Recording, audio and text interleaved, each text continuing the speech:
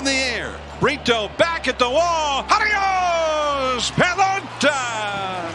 That's the type of manager that I'd like to be, which is the same every day. They know what they're going to get. They're going to get energy. They're going to get accountability. They're going to get structure, and they're going to get support. And I'm going to bring those things to the dugout in the clubhouse regularly.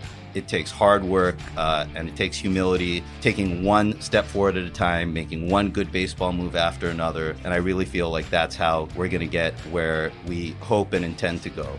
You're listening to Bags and Brisbee on Athletic Podcast Network. Welcome to episode 48 of the Bags and Brisbee podcast. It is also kind of sort of episode 1 because this is our first podcast of the new year, the new season, the 2020 season, the season everyone will remember is the one where the Giants just shocked the world and won 112 games. Is that your prediction, Andy?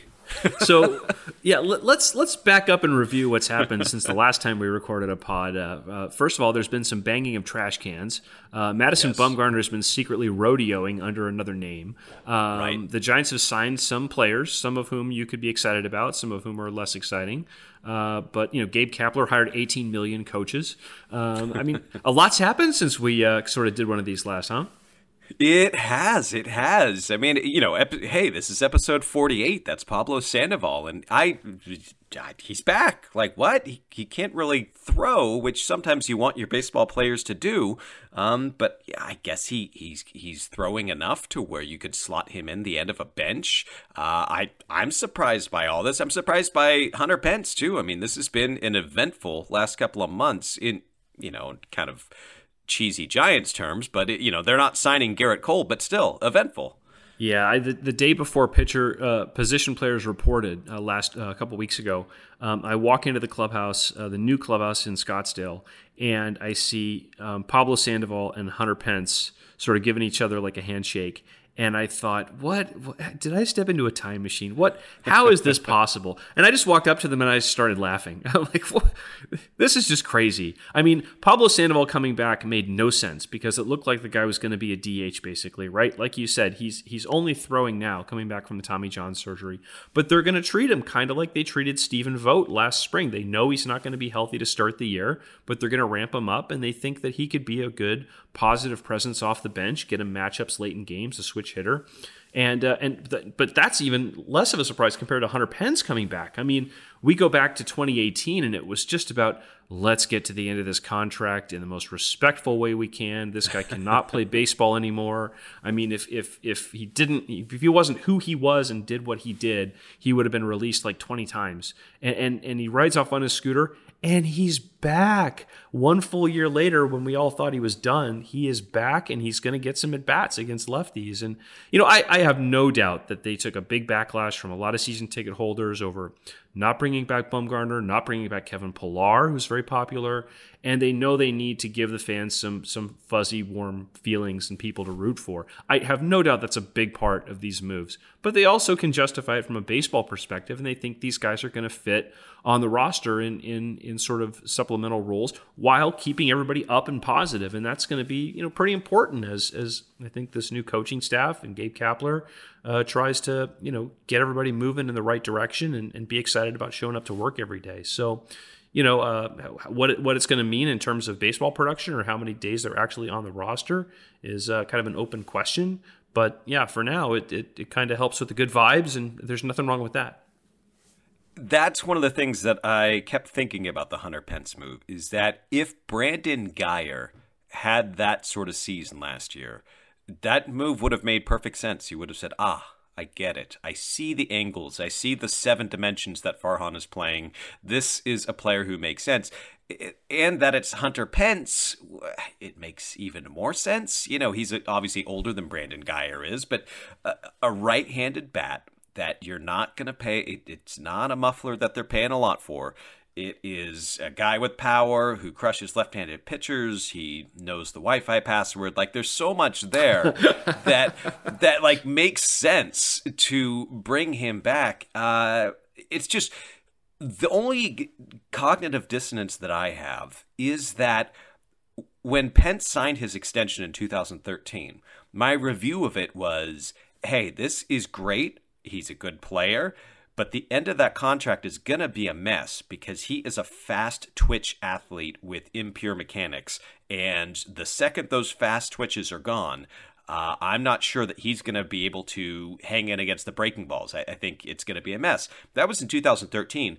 And then that's what happened. And I'm sort of like, well, look at the big brain on Grant. Like, I've got this all figured out. And then all of a sudden he comes back and he's adjusted those mechanics. And now he's good again. Not just good. He's like great again when he's healthy. It's hard to believe. And it's just the red flags, the alarm bells are going off. I want to believe it. But boy, that's a lot of stock into 200-300 at bats last year.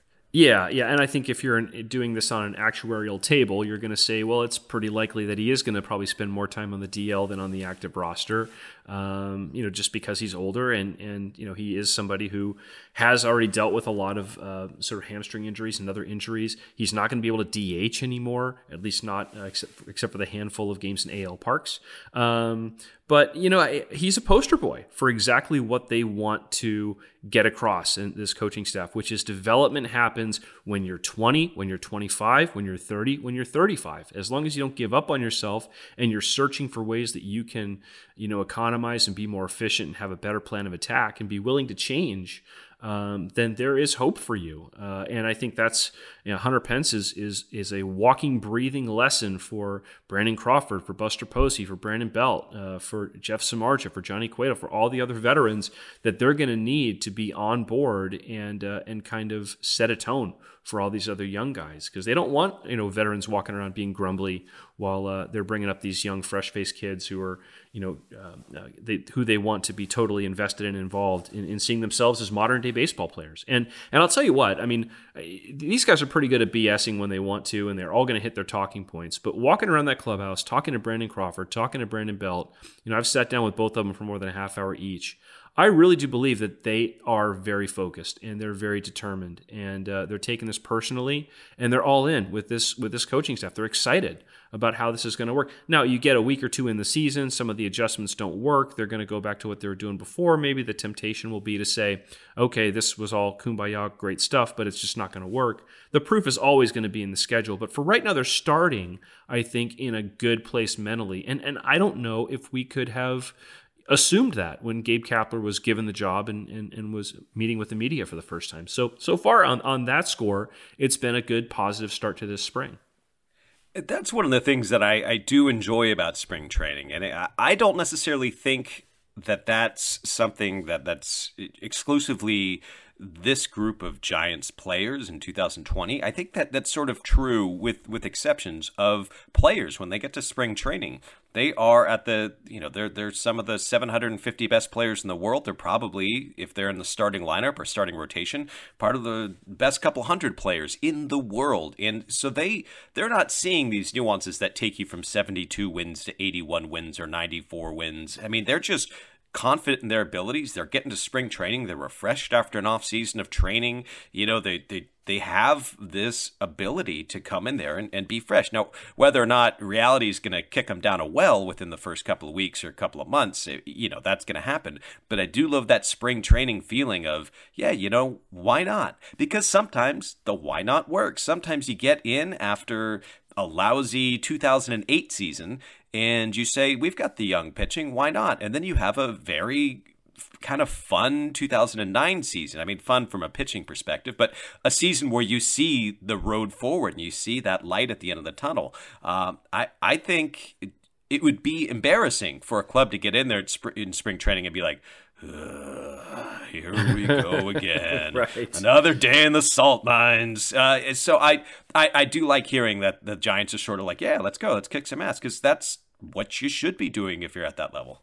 Yeah, I totally agree. And I think that Hunter Pence and Pablo are guys who will help to keep that going, because once the games start and the pressure starts going up and people start really internalizing the games where they don't do well or the series losses 2 out of 3 pile up, then it's hard. It's the game will grind you down. And so staying positive is great. All the rhetoric is great, but I'll tell you what, man, it starts sounding really tinny to the ear if if you keep talking up what a great attitude we have and how we're so development focused and how everyone's focused on getting better when you're sitting there with an 11-28 record after a couple months. So we'll see what happens during the season, but yeah, for right now, I think they're starting in a good place.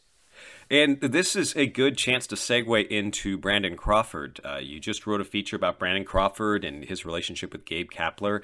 And one thing that was sort of unspoken, I guess, is that Crawford, there were no guarantees that he would be back.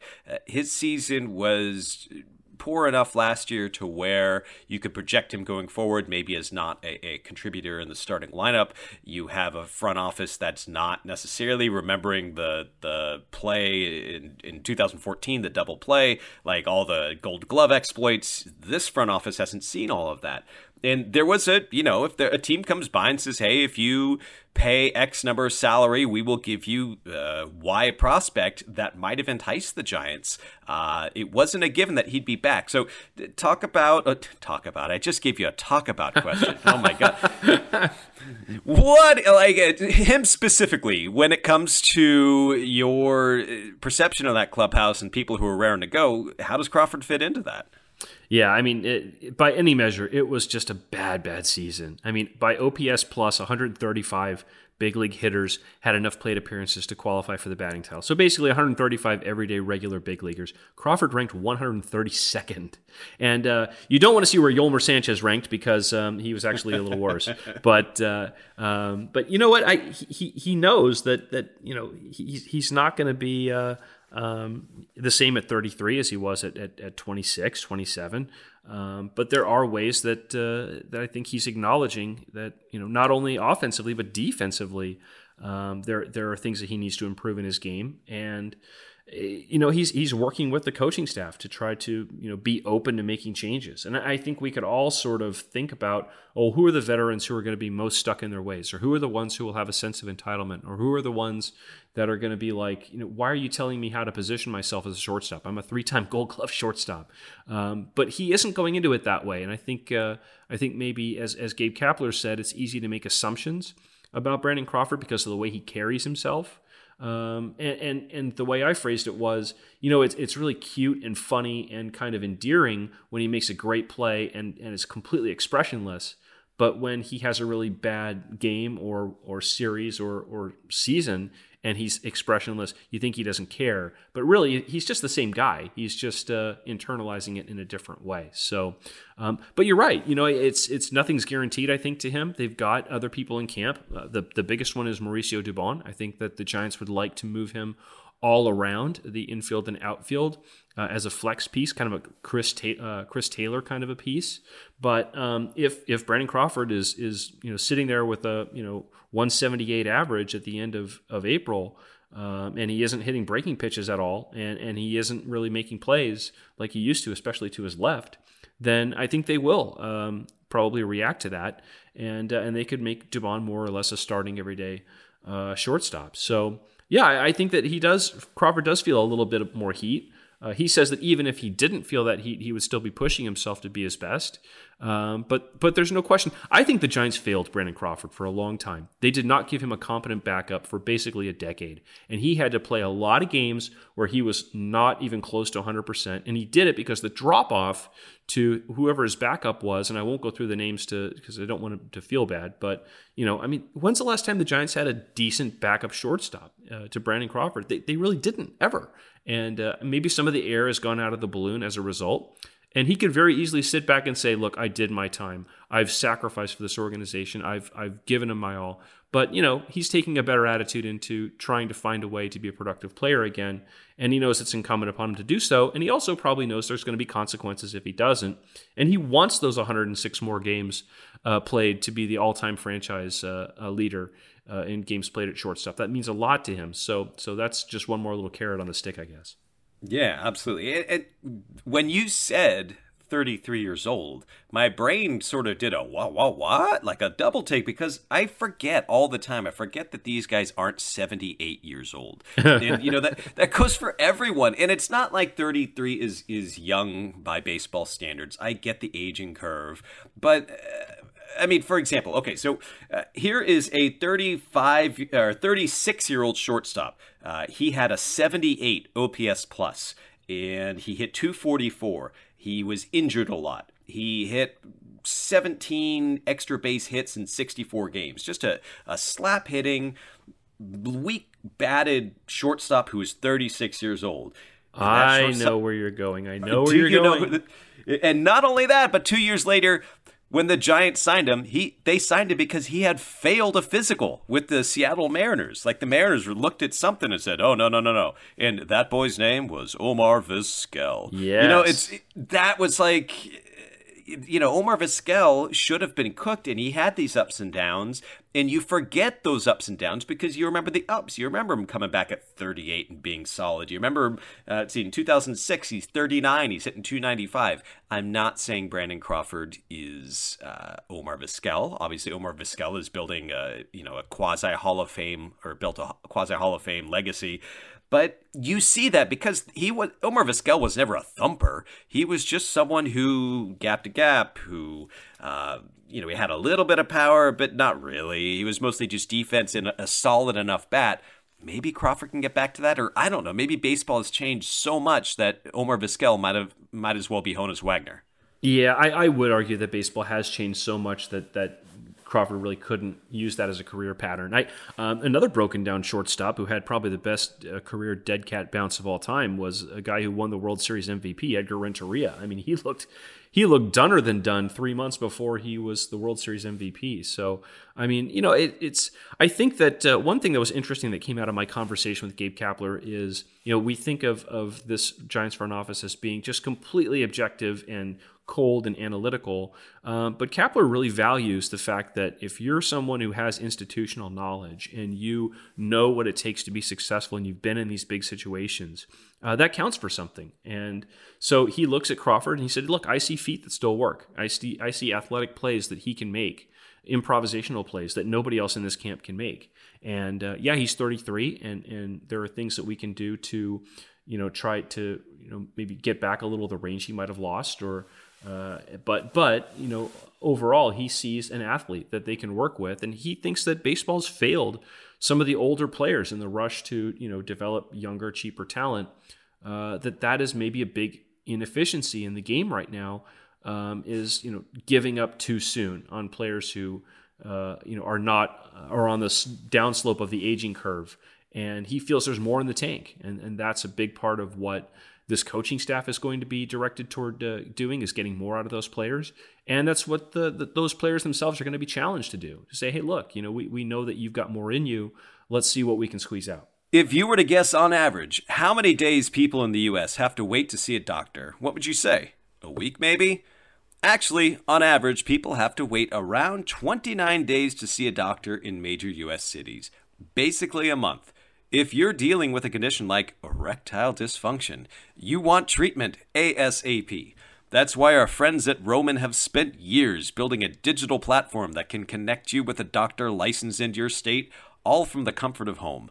Roman makes it convenient to get the treatment you need on your schedule. Just grab your phone or computer, complete a free online visit, and you'll hear back from a U.S. licensed physician within 24 hours.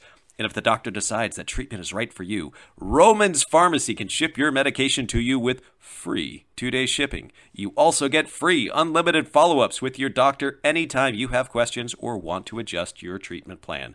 With Roman, there are no commitments and you can cancel anytime. So if you're struggling with ED, go to GetRoman.com/Giants for a free online visit and free 2-day shipping. That's GetRoman.com/Giants for a free online visit and free 2-day shipping.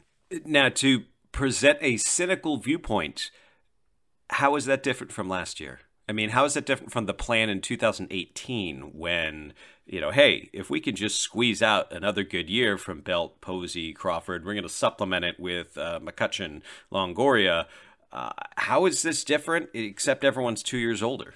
I think the biggest difference is that they aren't going to, sign free agents to short-term deals that block young players from developing. I think that they're not going into this thinking, okay, let's just sort of squint a little bit and maybe we can see a team that could get to 86 wins and get in the playoffs. I don't think that they're going to make any moves whatsoever that's going to get in the way of the fact that this is going to be a development-oriented season. And in the case of a Crawford, they've got him under contract for 2 years. So, instead of just seeing him as a sunk cost, I think they're looking at, okay, what value can we extract from this? How can we, bring this in for a soft landing, so to speak?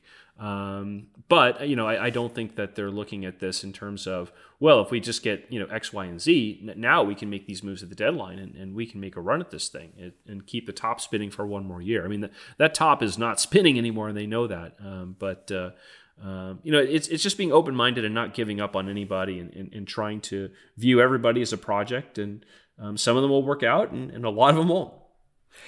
One exercise that I do when I look at the Giants depth chart is to sort of pretend like I'm not seeing the name and I'm just seeing the career path. I'm just seeing the recent history, the history before that, and saying, would this player make sense on the Giants if his name were something different and if he signed a one-year deal? So instead of Buster Posey, franchise icon, and MVP in 2012, just clear all that and say, okay, here's a defense-first catcher who can kind of sort of handle the bat well enough to keep him in the lineup, and he would be around for 2020. Is that someone the Giants would want? Well, yeah. They don't want to shove Joey Bart out there right away.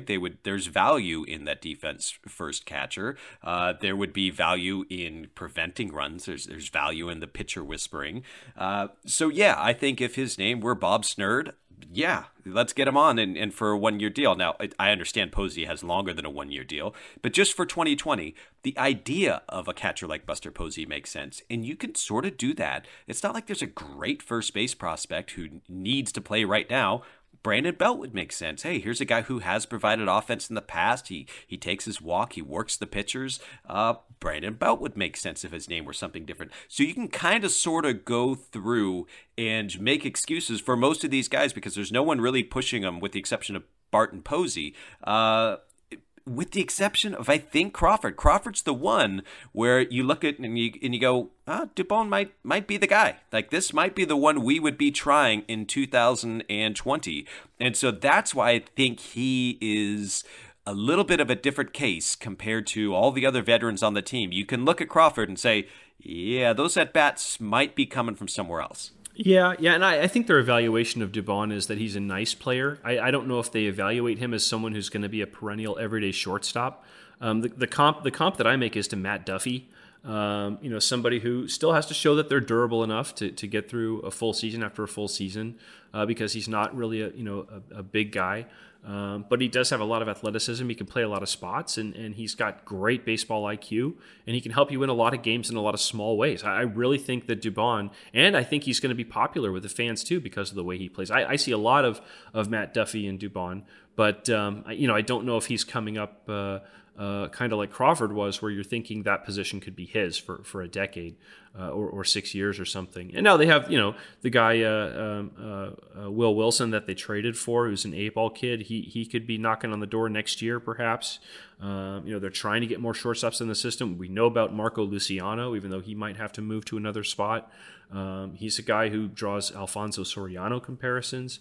So, they do have shortstops in the pipeline, but you're right. I don't know if there's anyone who's like the Joey Bart of shortstops that is pushing Brandon Crawford. But at least there's a little push on him now, which he hasn't had for a long, long time. But I will say, when you're looking at players and stripping the names off, I think you should leave the names on because I'm astounded by how many people are in that clubhouse right now who you mentioned before anybody else. You had Chadwick Trump. You had Tyler Heineman. You had Trevor Cahill. It's almost like Farhan Zaidi was like, you know what, man, I'm changing diapers. I got too much stuff going on. I can't pay attention. What am I, president of baseball ops? Come on, this job does itself. I'll just read Grant, and I'll just pluck a couple names out of what he puts, and then I'll go sign those guys. And that's almost what it felt like every time the Giants would sign a minor league free agent. I was like, wait, that was Grant's suggestion like 2 weeks ago. Do you know the disaster this franchise would have been in any season you throw a dart at if they had listened to me with anything. I mean, if you can go all the way back to like Nick Johnson instead of Aubrey Huff. I mean, just like every move I've been, oh yeah, the Giants should totally get, I don't know. What's the one you were most wrong about? What have you been what are you most embarrassed to admit that you were your misevaluation of misevaluations? Oh gosh. I off the top of my head, I hated the Javier Lopez trade because John Bowker was the future, man. And you're talking like, what is a left-handed only reliever gonna like a Loogie? What is that guy really gonna do to your championship hopes? What is the best case scenario, people? That. Oh, okay, yeah, that's pretty good. That's pretty much a best case scenario. So yeah, I hated that trade, but it there's a ton of just dumb. When you're in the opinion business, boy, you've got a lot of excrement that you are shoveling. But I'm actually, I like that you brought up Tyler Heineman and Chad Trump because, like, I like them. I like them as backup catchers. I think we're spoiled because we just watched maybe the best backup catching season in Giants history, and that's probably not hyperbole. So I don't think that we're going to get another Stephen Vogt, but Rob Brantley, I think, is a very solid player. He's been someone who's buried in AAA. Heineman is very solid. He's like a unicorn of a catcher because he's a switch hitter who can field a little bit and has some offensive skills. I don't know. Am I making too much of this? Am I too excited about AAA stats and catchers who can do almost something that resembles anything? Well, I don't want to tamp down your enthusiasm. I mean, if this gets you going, then yeah, let your backup catcher flag fly. But I mean, all those guys I think have been impressive. A lot of the pitchers have remarked to me that they really like throwing to Brantley. He's a very positive guy. They win their Cactus League debut, or maybe it was the second Cactus League game, and he walks off the field and he yells, "Never a doubt." So he definitely has a personality about him. Heineman's a super chatty guy. I mean, you like your catchers to be social and people who connect, and because that's their job. Their job is to communicate. And and Chad Trump, I walked up and introduced myself to him, and he said, "Oh, you're Extra Bags," and I said, "Yeah, that's me." And I said, "Are you on Twitter?" And he says, "Yeah." And I said, "What's your Twitter handle?" And he said, "Tropical Storm." Tropical Storm. I said, your Twitter handle is better than my Twitter handle. So give Tropical Storm a follow. And he's a pretty cool guy too. Tropical Storm. I'd like it. Real quick before I forget, you were mentioning Dubon and Matt Duffy as a comparison. So I had the idea of a social media steel cage match. Are you taking the gigantic, fluffy, fat cat, or are you taking the never-ending stockpile of pictures of a younger self at Oracle Park? Which one is cooler? I can't decide. Oh, man, I don't know. Skeeter's got such a place in Giants history, Yeah, rest in peace, Skeeter. Rest in peace. I know. Boy, I just think it's so cool that you've got two guys now in the middle infield, in Dubon and Brandon Crawford, where we've got, photos of them as little kids with Giants gears on, and now they're playing across from each other. That's kind of a big time universe confluence of events that you never could have predicted. And I had a great interview with Dubon last week too. I'm sort of holding on to it, and I'll write something about just what it was like for him to go home to Honduras this offseason as the first Honduran, really born and raised to become a big leaguer. And he was sort of amazed by just how people saw him differently and how he was received. And it was really cool. Just really neat what he's been through in his life, and just a very upbeat guy. And I think someone who's going to become a big time fan favorite. Yeah, no, absolutely. And I have a stockpile of these pictures too. And I need to collect them all in one place because I have a picture with myself and Scott Gereltz. And at the time, no one read it back in 2010, but it really looks like it's the start of a crappy time travel movie. Like I'm meeting my former self because Gerelt's got these big glasses and I've got these big glasses, and it's sort of like, I don't know, like I could see me, but I love that Dubon is getting through these pictures and just sort of like, yeah, remember I was there for 2010. It was a blast. Let's do it again. Come on, let's play two. I can't wait for his season, and I really hope that the enthusiasm that he has as the homegrown of the homegrown, even though he's acquired in a trade. I mean, just like homegrown as far as Giants dyed in the orange and black. I'm curious to see if that translates to on the field stuff that everyone can rally behind. Because I don't know if you know this about Giants fans, but they tend to like their minor figures. They're supporting guys with a little bit of personality. They sort of take to them. Have you noticed that? Oh my gosh, yeah. And I totally feel a kinship to that too, because, as someone who grew up a Cubs fan, I'm not a fan of the Cubs anymore. Obviously, I'm not really a fan of any team. I'm a fan of not playing 18-inning games, but and rain delays. I'm also not a fan of rain delays, but I will always be a fan, a capital F fan, of the Cubs teams and the players that I grew up rooting for. And I mean, we're talking the Doug DeCenzos of the world and the Tuffy Rhodeses and the Les Lancasters, and it's almost like you can sort of wall yourself off in this little subset of fans where it's like, yeah, we know all about these guys. You can root for Barry Bonds, you can root for Buster Posey, that's great. You can root for Madison Bumgarner. But if you're a Joe Kamak fan, boy, man, we're speaking a secret language. And that's what I think this season's going to be about. I mean, yeah, it's going to be tough at times. I do think this team is going to be, and this is my nutshell evaluation of the Giants going into this season. We can check back on this, but I think they will be a better team than last year. I think they've got more pitching depth. I think that they're going to have more depth, more interesting pieces to try. They're going to have more players who can actually come up and make an impact at some point this season. I think they will be a better team, but I think they will be a better team that loses more games, because they were 38-16 in one-run games, 13-3 in extra innings. You flop that one-run record around, they're a 105-loss team last year. And the two guys most responsible for those one-run wins are Will Smith, led the major leagues in leverage index, and Bruce Bochy, in my opinion, and they're not a part of things in the dugout anymore. So I think that they're going to lose more games, but they're going to be a better team, and hopefully they're going to be a team that's going to be more fun to watch, especially at home. And you know what? If that's the case, and this is a team that loses 90+ games, just enjoy it. Just enjoy the people who emerge, and enjoy the Mauricio Dubons. Enjoy the fact that maybe you can go to a game for a lot less than you could before. Price of beer isn't going down, but maybe you can get the tickets for cheaper. And just if that maybe makes you in a cool subset of Giants fans that you were there and you stuck through it. I know from experience as a Cub fan that's something that sticks with you. Yeah, I mean, I grew up at Candlestick. I grew up with a lot of bad teams. One of the reasons, and I might have mentioned this here, but I've definitely written about it. One of the reasons I fell in love with baseball is because of Bill Lasky. Every time I would go to the Sunday, my parents had a Sunday season ticket package, and every Sunday that the Giants were at Candlestick, I'd trudge down to the field or close to the field, and Bill Lasky would see me and give me a ball every time, because I was one of like 20 kids there. So that sort of stuff really does resonate. Now, to that end, did you see the MLB.com, the Cut 4 list of one memorable cult hero from every team? Oh, I did. I was scrolling through it, and I was like, what? I wanted to surprise you. I'm not getting the concept here. Yeah, I totally did not get the concept for the people that they chose.